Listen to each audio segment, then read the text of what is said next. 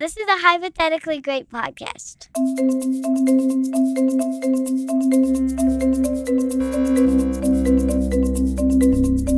This is Tech News for MBAs. I'm Professor Paul Canetti. It is Friday, October 22nd, 2021. Welcome back to Tech News for MBAs, Season 2, or as we should call it, the fall semester. This podcast launched in January 2021, which seems like a lifetime ago.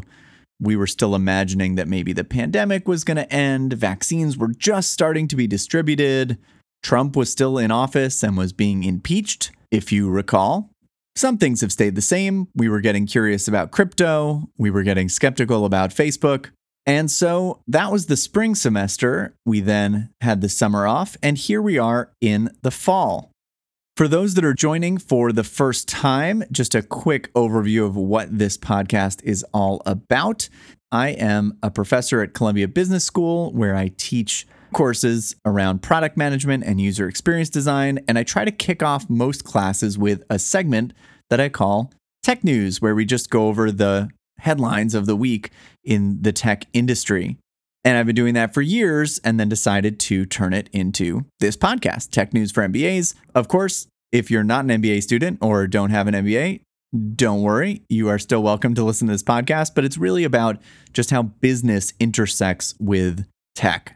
The format for this season is going to be a little different. What we're going to do is we're going to think about a specific theme or trend that's happening in tech, and I'm going to talk about that particular theme as told through a specific headline from that week. And so what I'm hoping is that with each week and each episode, there will be one main story that sort of draws out a theme that we want to talk about that's worth really getting into the weeds on. For today's episode this week, we'll actually do an old-fashioned sweep of some of the biggest headlines just to sort of warm us up for the semester. But I actually think this week was representative of some of those larger themes that we're likely to dig deeper on later in the year. Separately, since we last met in the spring, I've been quite busy. The summer was super intense and exciting, and I actually sold 2 of my businesses, Bounce House, and Bounce House has now been acquired and actually rebranded to clickeasy.com, so you can check that out if you're interested. And my first company, Maz, M-A-Z, was also acquired by a video infrastructure platform called Zype this summer, 11 years after we founded it. So now I am not the CEO of either of those companies. I don't work at either of those companies anymore. I am taking some time off trying to figure out, what life means post-CEO, post-startup, at least for now, post-office. I know a lot of people obviously have been working from home the whole pandemic, but I actually had the benefit of working from my office, which was mostly empty. But now I'm at home. I'm trying out WeWork, seeing how that goes. WeWork actually went public this week. Bonus tech headline. And I'm working on some new projects. I have a new website called hypotheticallygreat.com. You heard my daughter Layla give the sort of audio intro there at the beginning of this episode. Hypothetically Great is going to be sort of my new umbrella brand for everything that I do, content and media related. And so hypotheticallygreat.com, now I've ported all of my old blog posts over from my Medium account, which was called Wizardist. Those will now live on this site, and I'll be publishing new content there more regularly. I'm thinking about some new podcast ideas. I'm still working on my book about augmented reality and its implications on the future of society, something I feel very excited about. And of course, I have ideas swimming around about, if I was going to do another startup, what would it be? So I'm very much invested in investigating these same themes that we're going to be talking about on the show. It's not just for the benefit of you, the listener, but it's equally beneficial to me to really think deeply about these different macro trends that are happening right now. And now that I've built a couple of companies and seen how long it takes for things to really pan out the way that you once imagined, When we started Maz, our bet was that apps and the App Store were going to be important. And it took a decade for that really to flesh out fully and for our vision to be realized. And so I'm thinking a lot about what are the things that are going to hit in 5 years, in 10 years. And the sort of trends that we see in the market today, we want to extrapolate those out into the future. Where does each of those trend lines go? And how do they intersect over time? And so things might seem disparate today, but they're likely to intersect and intertwine in all sorts of interesting ways in the future. And trying to anticipate that and how they're going to impact each other is really where the magical future ultimately will exist. And we're trying to sort of look into the crystal ball and imagine what that might be. The only thing I know for sure is that the future is going to be weird. So, new podcast episodes every Friday. I'll be writing new posts at hypotheticallygreat.com. In between those, you can find me on Twitter at Paul Canetti and on LinkedIn. Now, let's get into this week's headlines. Bitcoin hit an all-time high this week, reaching above $66,000 per Bitcoin. The peak was actually almost $67,000. And for some perspective, that's about 5 times growth year over year, and almost 90 times growth in the last 5 years. What accounts for this rally? Well, of course, nobody really knows, but a couple of things did happen in the world of Bitcoin this week. There are 2 ETFs that launched that are trading on Bitcoin futures. So these are ETFs, again, exchange-traded funds that you can basically buy like a stock through any sort of stock brokerage, Robinhood. And these are the first ETFs of their kind, which sort of give a way for traditional finance to invest into Bitcoin without actually buying the cryptocurrency itself. And also this week, Square CEO Jack Dorsey announced that they are considering building a Bitcoin mining system, which would allow not only Square, the company itself, but also its users to be able to mine Bitcoin. When thinking about Bitcoin mining, the easiest thing just to have in your head is mining for gold. And Bitcoin in general, as a sort of proxy for gold, digital gold, is a pretty good framework to work with. And we'll get into the nuts and bolts maybe later in the season. But imagine if everybody had access to mine Bitcoin instead of just today, the people with all of this heavy duty mining equipment. What if you could do it on your own computer or even on your phone and earn Bitcoin essentially for free, as if you just found gold, out in the dirt. But then you could sell it on the open exchange at, $67,000 per Bitcoin and going up. So the themes to explore here, of course, are around cryptocurrencies, crypto technology and blockchain technology, and what now is largely being referred to as Web3. When we were recording back in April of this year, Web3 was still not such a mainstream term, but now I think Web3 really is the correct umbrella term for all of these sorts of things. There are all sorts of applications and platforms being built that are leveraging the same technology. And so the whole sort of genre of decentralized computing is called Web3. Definitely a huge theme we're going to continue to explore. Facebook is planning to get a new name. Sources say that Facebook is rebranding itself, and if a brand has ever needed a rebrand, it would be Facebook. But I don't think they actually mean the Facebook app or Facebook.com, but instead the parent company called Facebook that owns Facebook proper, Instagram, WhatsApp, Oculus, Facebook Messenger, etc. This is very reminiscent of when Google renamed itself to Alphabet, which still almost nobody knows and most people just sort of ignore. But Alphabet is actually the parent company there. Google is a subsidiary alongside other subsidiaries within the sort of Alphabet portfolio.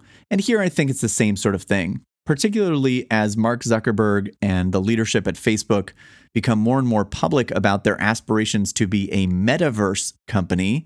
Metaverse is also a new term that has sort of emerged since we last spoke in the spring, which is sort of capturing virtual reality, augmented reality, and a million other things.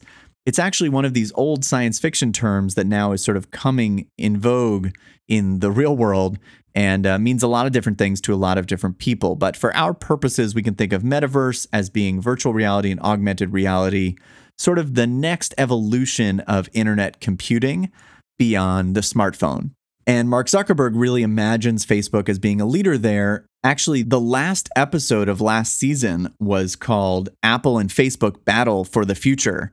And I recommend going back and listening to that episode, but I really do see Facebook and Apple as the main competitors into this new space. And they're coming from really different angles, really different approaches. I imagine if you're Mark Zuckerberg, you really see Facebook as just the thing that got you going, not where you are going into the future. And a rebrand would sort of signal that there's something new brewing here. And you can, look on social media for all sorts of funny guesses at what the new Facebook name might be. This is also coming right on the tail of what's been a pretty brutal year for Facebook, just publicity-wise, and rightfully so.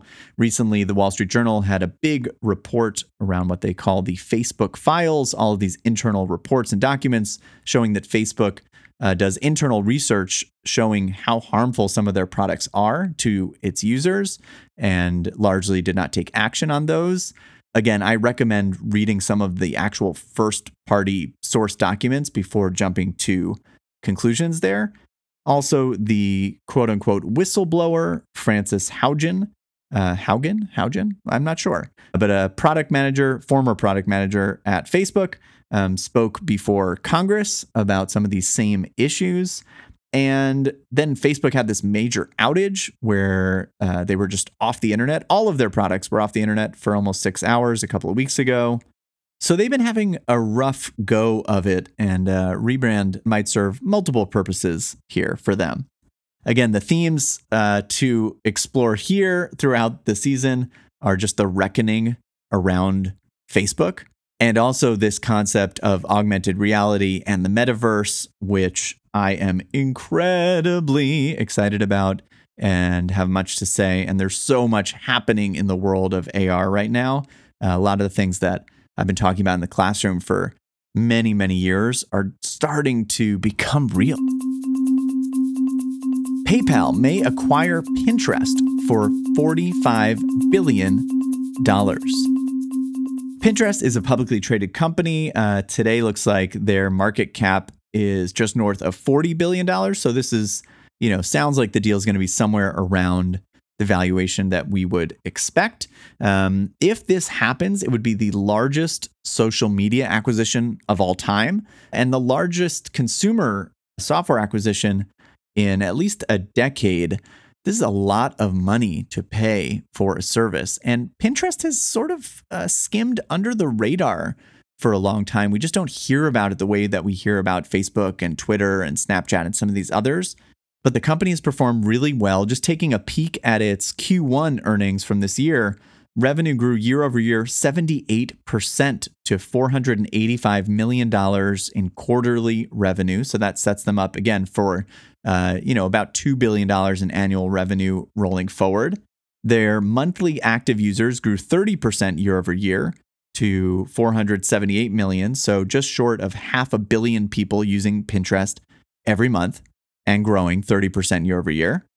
PayPal is an interesting buyer for Pinterest. And I think that Pinterest has proved itself to be maybe the most closely aligned social network to e-commerce, since a lot of window shopping sort of happens on Pinterest, and then you can buy things right from there. So you can sort of imagine how that would fit nicely into the PayPal universe. PayPal also owns Honey, the coupon and discount service. They own Venmo. So I could sort of see it. The theme to explore here is that while there's all this excitement about Web3 and crypto, Web2, as we call it, is, doing just fine.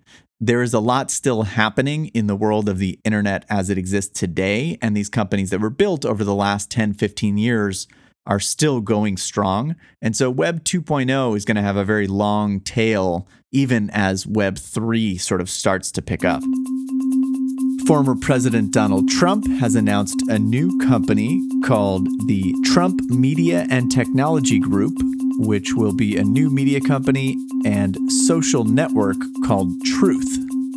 You know, as I was planning for this episode just a day or two ago, I was actually thinking to myself, isn't it nice that just none of the news this fall is going to be about Trump? But we are seeing echoes of last season. We talked about Parler, the right-wing social media app that was taken down at the time. Now, Truth is claiming to be the uncancelable social network, although I'm not really understanding how, since it's going to be available on the Apple App Store, Google Play. Presumably, it will be running on traditional cloud infrastructure, service providers. And of course, the aspirations of Trump Media are still unknown. Will this be a competitor to Fox News and Newsmax and some of the other more right-leaning, to put it mildly, news outlets out there, media companies? We really don't know. What we do know is that the company is going public via a SPAC. SPAC is an acronym for Special Purpose Acquisition Company, also sometimes called a blank check company. And this one is called Digital World Acquisition Corp. And Digital World Acquisition Corp is a blank check company, a SPAC, that does nothing. It's an empty shell of a company that recently went public, and people have started buying its stock. And now the Trump Media and Technology Group company, which also was recently formed and, from what I can tell, does nothing, has no revenue, no business, no employees, etc. Varying reports. One was that the mailing address is Mar-a-Lago. Another was a WeWork in Miami.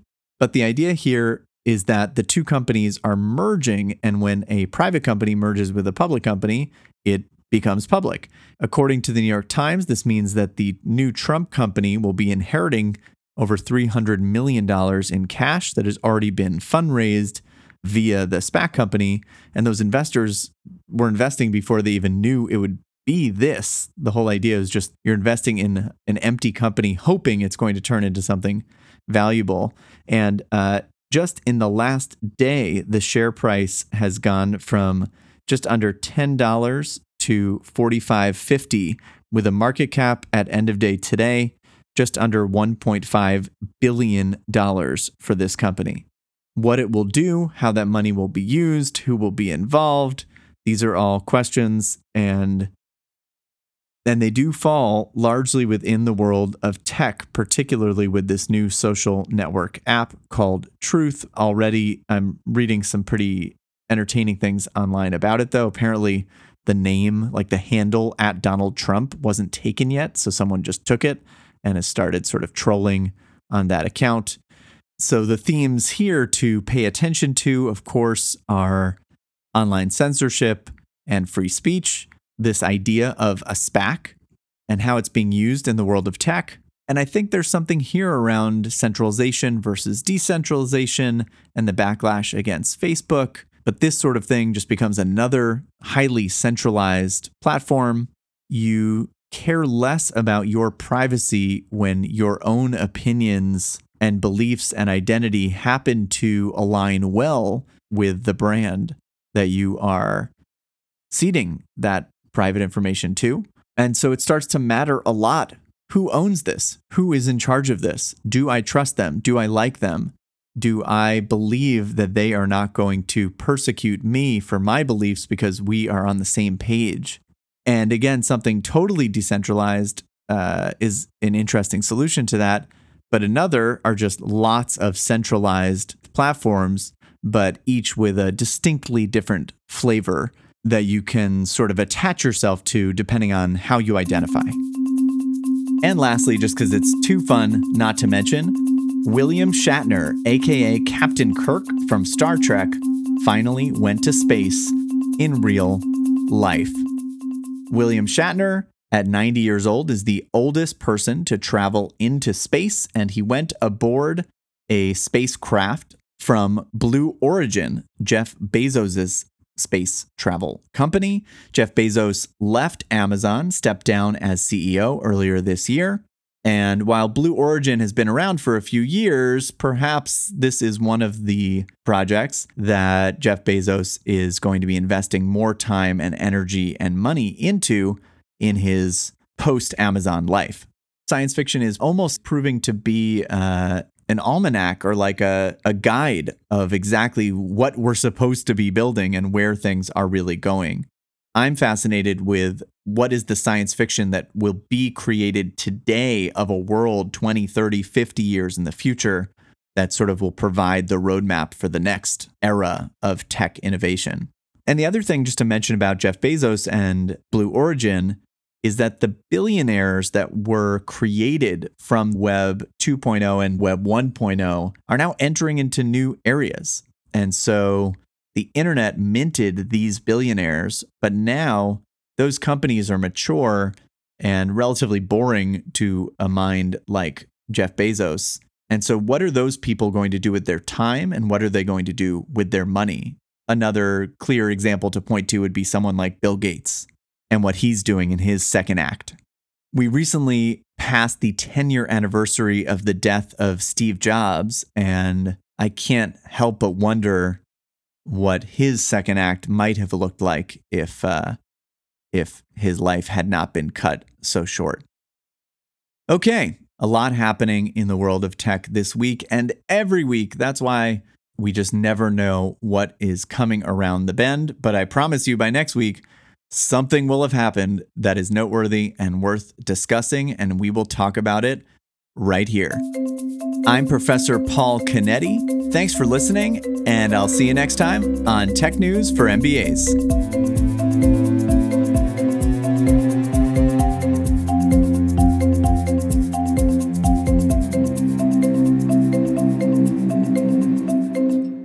This is a really good podcast. Oh my god!